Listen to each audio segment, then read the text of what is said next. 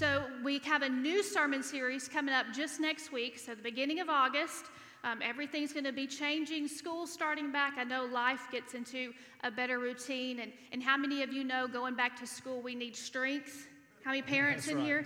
And I'm so excited about the new sermon series. It's called #JesusStrong. And I've heard some teasers, and I promise you, you don't want to miss not one Sunday in August. That's right. Well, this morning we're going to go ahead and get into God's Word today. So if you will, turn with me to Acts chapter 20. This will be the final chapter that we study this sermon, this series in our sermon series, Viral, Acts chapter 20. And it's going to be in the 22nd verse. This is Luke writing, but he's writing the words of Paul. Paul is on his way to Jerusalem, and I want you to listen to what's going on in Paul's mind or in Paul's life as he's headed back to Jerusalem. Acts chapter 20, verse 22, and it says, "And now I am bound." That's a pretty strong word right there, isn't it? Just think about that for a moment. Paul is saying, look, I am being held captive by the Spirit of God. I couldn't get out of this if I wanted to. I am bound by the Spirit. So he's being led by the Spirit to go to Jerusalem. I don't know what awaits me. Have you ever had that thought when you're between point A and point B? You're like right in the middle and you're going, listen, I know where I came from. God, I know what you did yesterday, but now I'm right in the middle and I can't see the light at the end of the tunnel. Isn't that where most of us lose it, between A and B, the vortex of life? Paul says, I don't know what's ahead of me. I don't know what lies ahead, but except that the Holy Spirit tells me in city after city. So people were prophesying to Paul as he went from city to city on his way to Jerusalem. They're telling him by word of prophecy, Paul, jail awaits you ahead. Trouble awaits you ahead. I can tell you what's ahead of you is it's trouble that's ahead of you. How often in life do we determine whether or not God is for us or whether or not God is against us, depending on the good things that are happening or the bad things that are happening? If God is for us, we often think then good things are happening in my life. And if bad things are happening, if the world is falling apart around me, then God must be against me right now. But I think we would all do well if we would listen and heed the words of Paul, the statement that he is about to make in this next verse, verse 24. Listen to this unique perspective. But my life is worth nothing to me unless I use it to finish the work assigned to me by the Lord Jesus, the work of telling others the good news about the wonderful grace of God. You see, the tone that Paul is using here, it's very different than the tone that Paul used early on in his life, because early on in his life, he wanted to exterminate Christians. He wanted to wipe Christianity off of planet Earth so that it didn't even exist anymore. But now he has reversed his tone, and he's on the opposite extreme, and he's saying, listen, my life is worth nothing only if I can get this gospel spread around the world. So good. What causes a guy like Paul or Saul to completely go from one extreme to the other? He said, my life is worth nothing. Paul once battled Christianity. Now he battles to defend it. You know, just like in the early church that Paul was facing, we battle differences in our culture that don't always line up with our Christian values. And sometimes it can be very overwhelming and disappointing to see how lost our culture and our society is. That's right. Even Christianity itself has often been confused by ideas that have been shaped by the culture that we live in. You know, Charisma magazine let out an article last week, and it was inspired by a recent TV show, a reality show, where a young Christian girl, beautiful, had the belief that premarital sex is okay. And I think that she represents a lot of our culture that has been mixed with Christianity. And Christianity and culture are always at a battle with each other. And I read an alarming statistic that said that 80% of young adults age 18 to 29 have had premarital sex. So our culture, just like in Paul's time, is battling in society between Christian values and Christianity and culture. So let me go on this. You know, we live in a counterculture society. Christians, what we believe is not always what society believes. In fact, it's never what they believe. Oh, that's right. You know, we believe forgiveness and love your neighbor, but the world can't even love a different political party. That's right. And we believe in patience and meekness and humility in a selfie-driven society. Jesus came to serve and not be served. And that is counter to the culture that we live in. And so our question today is this: is it possible for the gospel to still go viral in today's culture like it did in Paul's culture?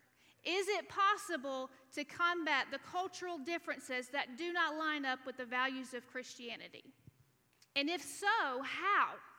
That's right, because in Paul's culture, the temperature was very similar to the days of Jesus. It hadn't changed very much. The culture wanted to wipe Christianity out. It just so happened that Paul's life was changed and he was on the extreme opposite end. And so what we see today in our world, there is a culture that is counter to Christianity. So let's start this morning by identifying some areas of culture. What makes up culture? We're definitely not sociologists today, but there are 7 things that make up culture, 4 of which we're going to highlight today. So, number one of the things that makes up culture is thinking. Can you say that with me this morning? Thinking. Thinking makes up culture. It's at the core of every individual. It's how we use our mind to understand matters. We make judgments and we solve problems by how or what we think. You ever done something that's a little off and had someone respond with this comment? Do you ever think before you act? You ever had somebody ask you that question? Do you ever think? Jeremy is shaking his head. No, I've never had that. What about this? I've been on social media and I wonder sometimes, do they ever think before they post?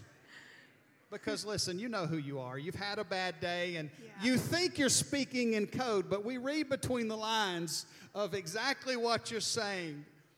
Thinking is the process that we use to form opinions or ideas.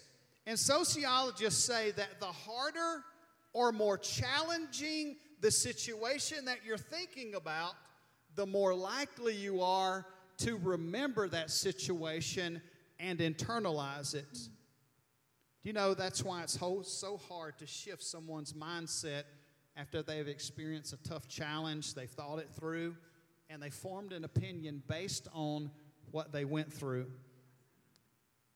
It's very tough just overall to change someone's opinion or how someone thinks. If someone's made a decision to follow Jesus or believe in Jesus after the brain has stopped developing, that is very hard. Your brain stops developing in your mid to late 20s. And to convince someone that Jesus is the way that they need to be Lord of their life after that time period is very, very hard. That's why it's important, family, church, parents, grandparents, to make sure your kids are in children's ministry. To make sure your kids are plugged into youth ministry. Why? Because their brain is still developing and God has put inside of them the thinking cap so that their mind, their ideas, their opinions form around the gospel of Christ. Let me go a little further. Whatever's the center of your home will be the center of how they form their ideas and their opinions. Thinking impacts culture. So let me pose a question today. How do we reach someone's thinking that is opposite of ours? After they've passed that threshold, how do we impact someone's thinking? It is hard to shift the way someone thinks. Why? because they've had their whole life to arrive at their conclusions. Thinking defines culture. And number two, the next thing is this: values determine culture. You know, values are impeded in people's hearts. And I've been to cookouts, and I've been to where people, they are just completely anti-God. They don't have a bone of salvation in them. They have turned their back. They're drinking themselves and all their cares away. They're cussing. They're miserable. But before we eat, what are we going to do? We're going to say the blessing. Right, everybody, please bow your head with my Coors Light in my hand. You know, you cannot change people's values sometimes. Values are impeded at a young age, and values shape our culture. But values were not enough to change those people's lives in those experiences that I've had, where I've seen the misery of their lives, where they're not serving Jesus. They're lost, and they are looking for something, but that value is still there. But guess what? The value is just not enough. It does help shape our culture, but values do not change lives. You know, right or wrong, people's values through which they make moral choices are not easy to change. That's right. As Christians, we have to understand that our value system will never change the world. That's right. And that's a hard pill to swallow sometimes, because our values to us are personal.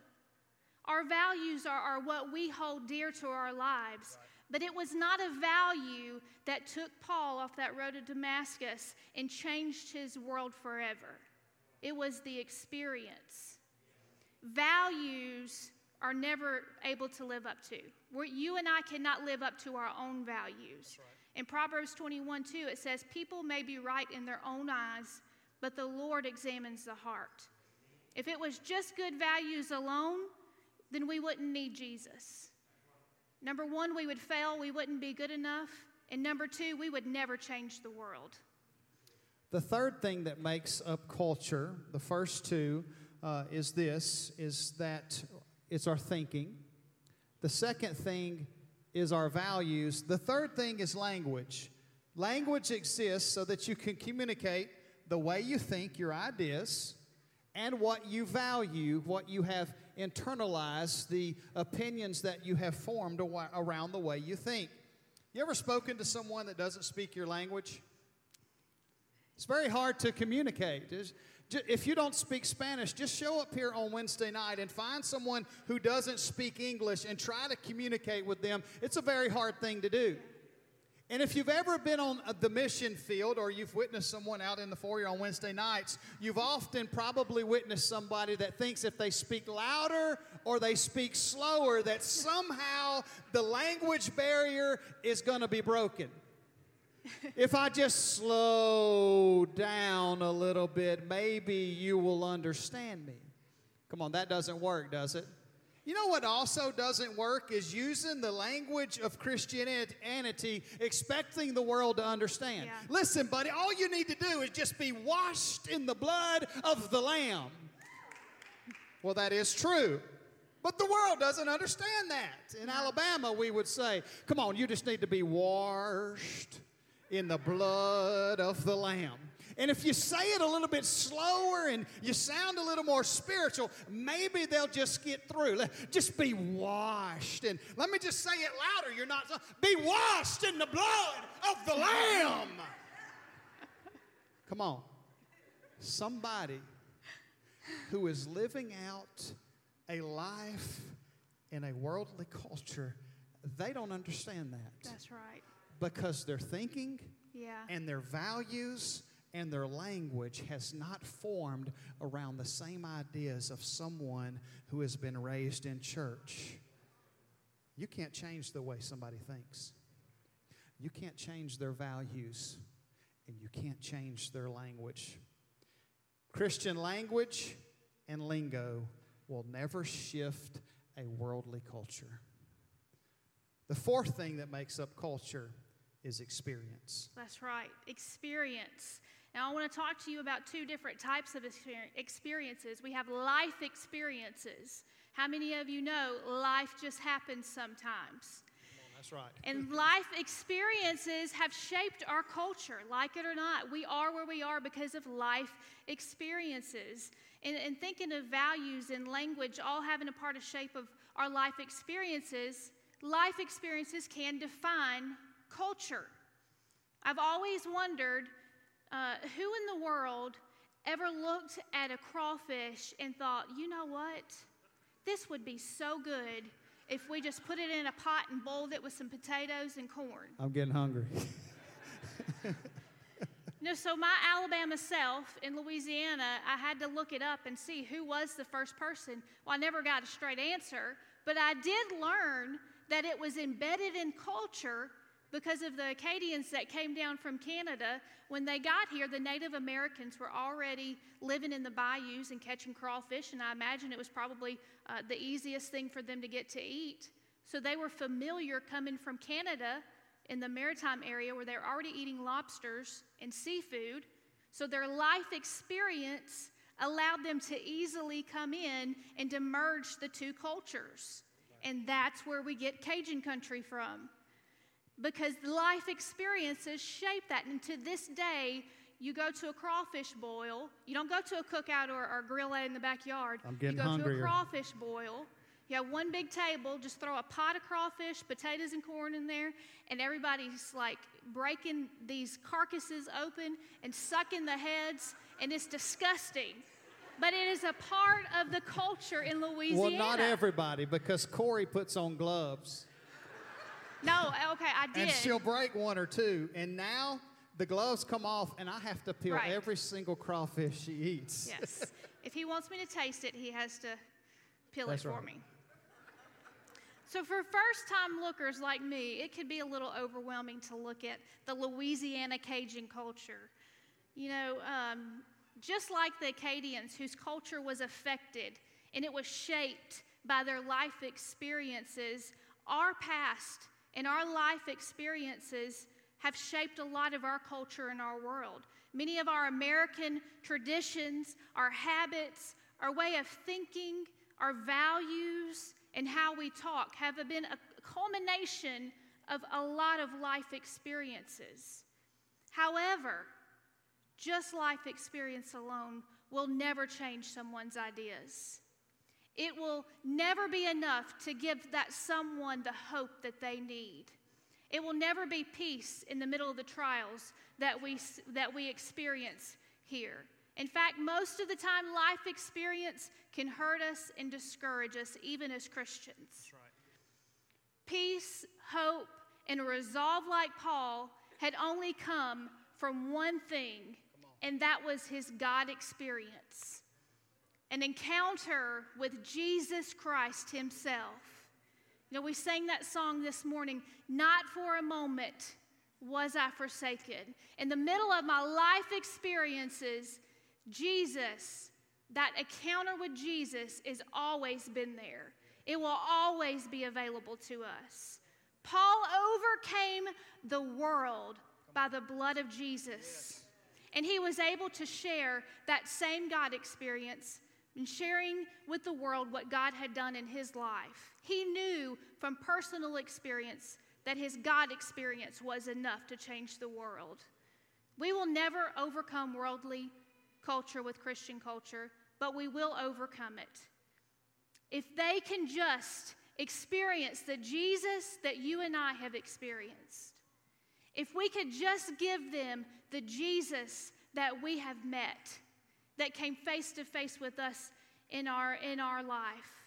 I love how Jesus just reached down and he took a man named Saul and he said, "I'm right here and I'm waiting for you." He gave them the experience that he needed. And Jason says it like this all the time: you cannot remain unchanged in the presence of a holy God. Come on, isn't that true? You can't remain unchanged in the presence of a holy God. I want you to think back for just a moment if you're in this room today and you've given your life to Christ, the moment that Jesus met you on the Damascus Road, The moment that Jesus called you by name and said, Saul, Saul, or Jason, Jason, or Corey, Corey, the moment that Jesus called you by name, I want you to think back to that moment for just a minute, because that's the moment that your life was changed forever. It was transformed forever. And how often do we forget about that experience? But as we remember back, doesn't it just refresh your spirit? Doesn't it just refresh you to remember that Jesus can change my life, and if He could change my life, then He can change others? When Saul encountered Jesus on the Damascus road, he was never the same afterwards. His name was not even the same after that experience. As he ministered to the Greeks, he changed his name to Paul, and he said, listen, I'm not even the same person anymore. A man who once persecuted Christians now proclaims the Jesus that he condemned. Why? How? It's an experience with Jesus. You could argue religion with Paul all day long. You can argue theology with Paul all day long. You could argue doctrine with Paul all day long, but it would never have changed his mind. When he encountered Jesus, it changed everything. What didn't make sense before, what was so irrelevant, what was so minute, and what was the point of his entire life, what he wanted to wipe off the planet Earth, now became so clear and focused. One moment he was killing others for what they believed. The next, he wanted to lay down his life for what they believed. Jesus can change everything. How does that happen? It's an experience. So now we're back to the question. How do we shift the thinking of our culture? How do we shift the values of our culture? How do we shift the way our culture speaks? How do we overcome those great barriers? We have to move them towards an experience with Jesus. Paul no longer worried about tearing down the way somebody else was thinking. He no longer worried about changing their value system. He knew that if he could give them an experience, that everything else would line up. You see, he stood on Mars Hill, not upset that there was a temple to an unknown God, but he stood on Mars Hill and he proclaimed that Jesus was the one that they were looking for. World, today, Jesus is the one that you're looking for. Come on, don't get upset because they look different than you. Yeah. Don't get upset because they talk different than you or their values are different. Don't get upset because they don't understand. It's just that they haven't met Jesus yet. Mm-hmm. And if we can point them towards the Jesus that changed our life, then their thinking will change.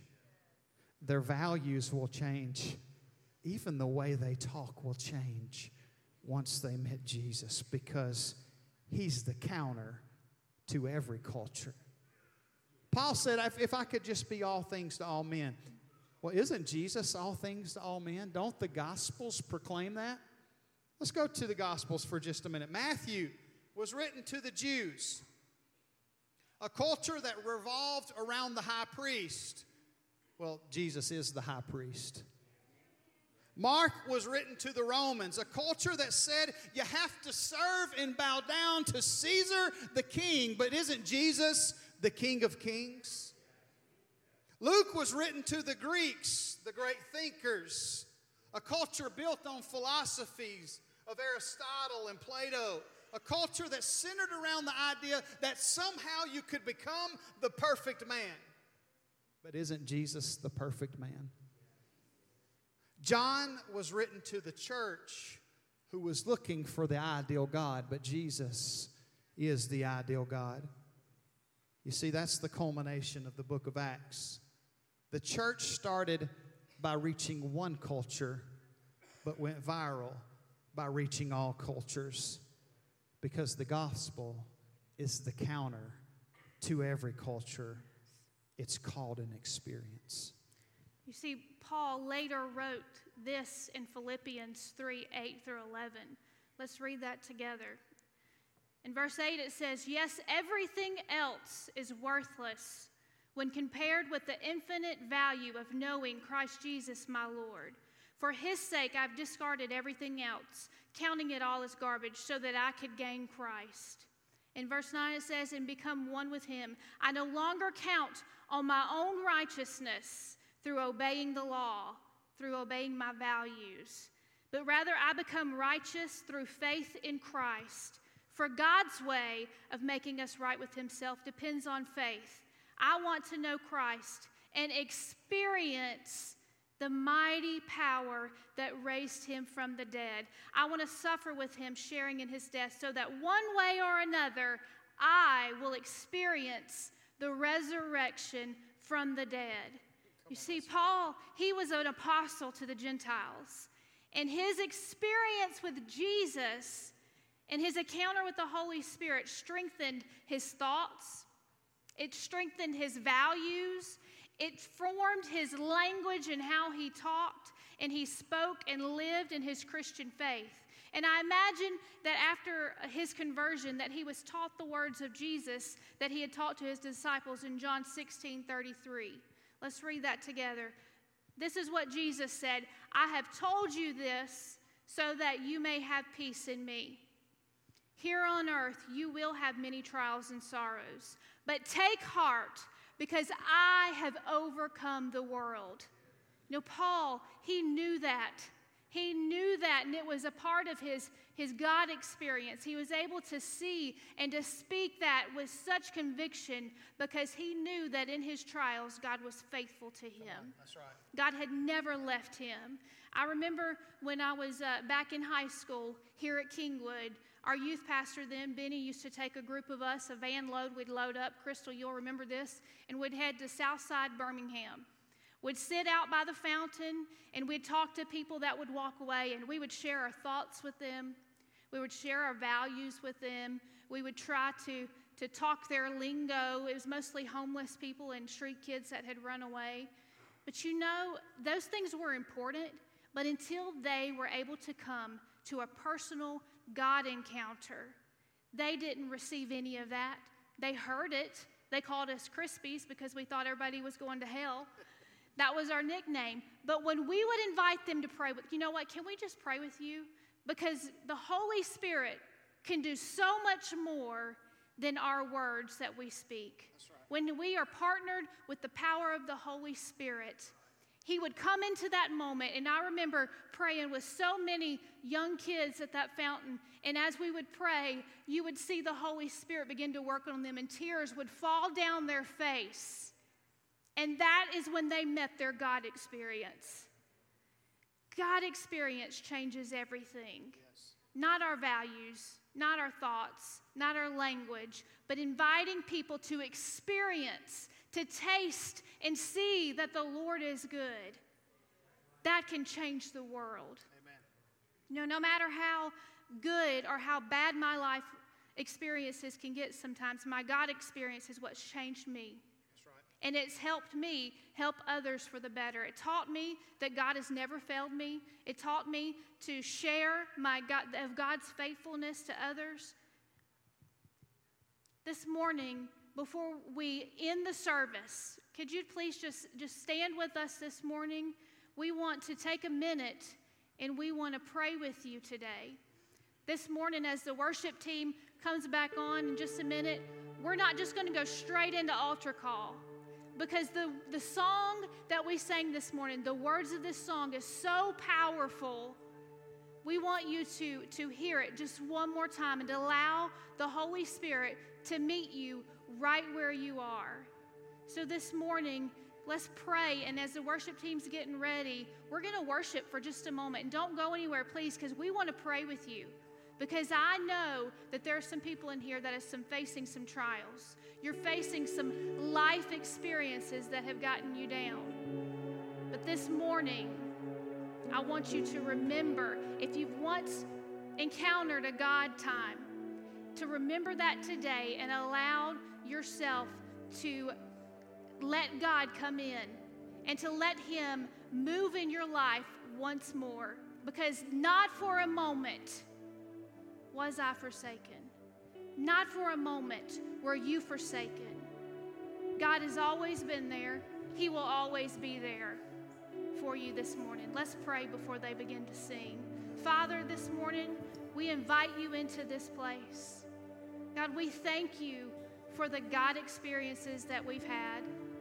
Today, I pray that you would remind someone of that God experience and that you would do it again in their life this morning. Father, if they have not had that God experience, if they are looking for something, they're empty, and they found that their values, their thoughts, and the way that they talk is not getting them where they want to be, God, that they're just hitting a brick wall over and over and over again, Lord, I pray that this morning that they would surrender to you just like Paul did and say, God, here I am, I hear you. Speak to me. Speak to me this morning. Thank you, Jesus.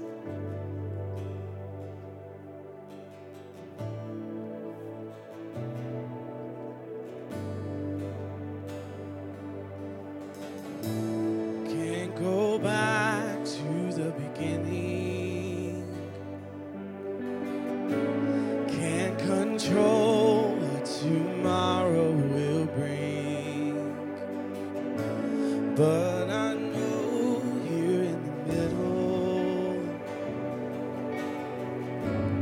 is a place where you promised to be.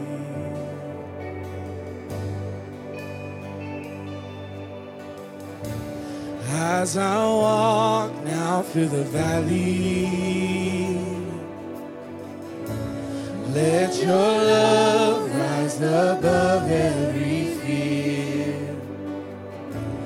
Like the sun shaping the shadow, in my weakness your glory appears.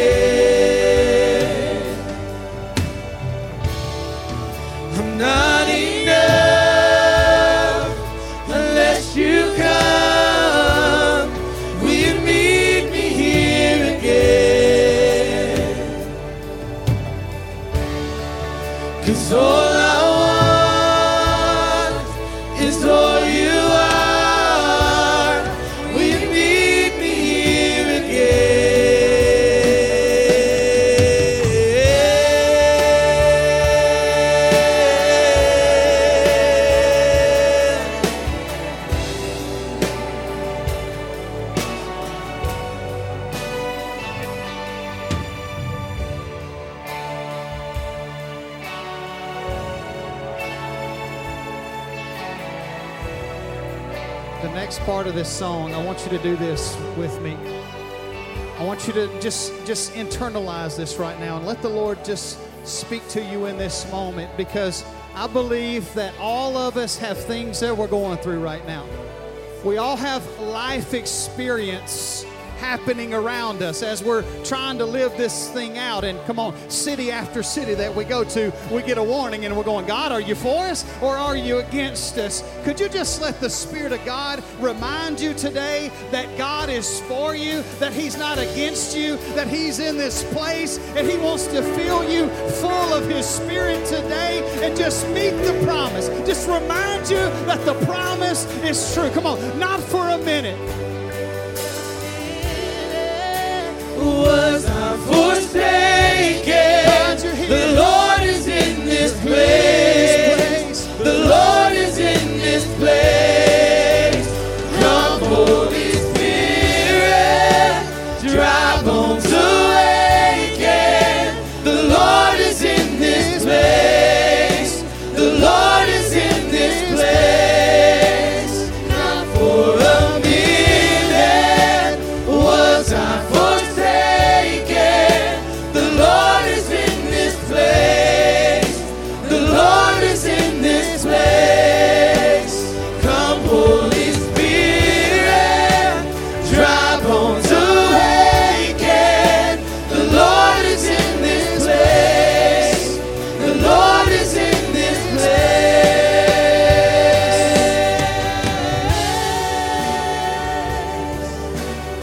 Right now, I'm going to ask that the prayer team make their way forward. I'm going to ask you this morning as the prayer team comes to just take this a step further today. Because I know this, I know that where 2 or 3 are gathered together, that's where He's at. And if one can put 1,000 to flight, then 2 can definitely put 10,000 to flight today. So if you have a prayer need today, if something's going on in your life and it's just beyond you and you don't have the strength, you might be saying today, the Lord is asking, can I do it? And you say, Lord, I don't know, but you know, God, if you can do it or not. And so today I would just give it over to you. So if that's you in this place this morning, as we go back into worship, would you just make your way forward? And I would invite you to come and find one of these prayer partners and just give what's going on over to the Lord and say, Father, I don't know if it can be done, but I need somebody to agree with me because, Lord, you do. You know if it can happen today. Maybe you're in this place as well and you've never had an experience with God. Maybe it's very foreign to you, some of the things that we've been talking about today, and you need a God experience for the very first time. I would invite you to come today because it will change your life forever. It changes everything. It changes everything. Come on, all around this place, hands lifted high. And begin to let the Lord speak to you today. Father, we know that you can overcome anything and everything, Father. We know, God, that you're for us and not against you, Lord. And as those come today and fill these altars, Lord, I thank you that the power of the Holy Spirit is going to meet them right here. It's going to break what is holding them back, Father. And I thank you, Lord, that you can do it today. By the name of Jesus, we pray. Come on. If you have a prayer need, would you just step out and come forward this morning?